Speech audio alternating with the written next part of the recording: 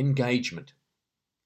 Whenever Jim Heskett, who's a professor emeritus at Harvard Business School, publishes new thinking, I tend to lean forward.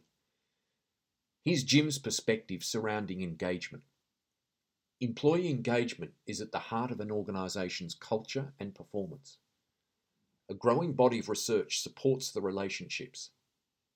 That lends more significance to the periodic employee engagement survey than we usually give it.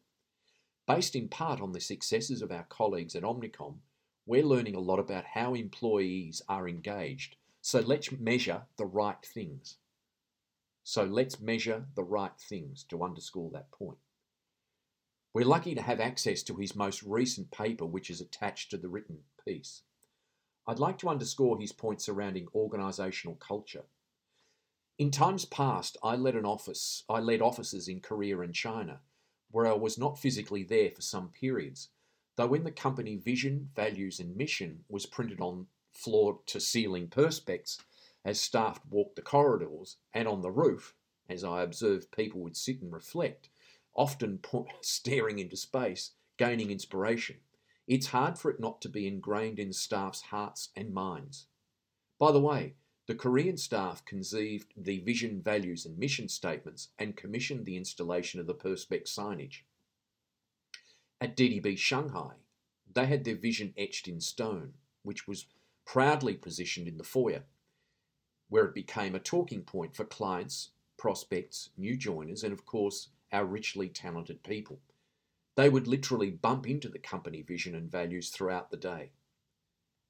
Our job as leaders is to encourage our people to develop skills connected with our values and culture, to be part of a curious, collaborative, and content, as in happy, team devoted to solving clients' business problems creatively, or as I often say, the delivery of applied ingenuity.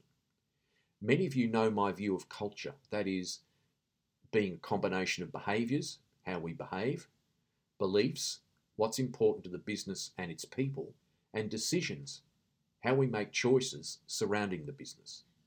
In this context, symmetry, an elegant word I've always liked, comes to mind, being a sense of harmonious proportion and balance, meaning get the culture right and an abundance of revenue and profit will naturally soon follow.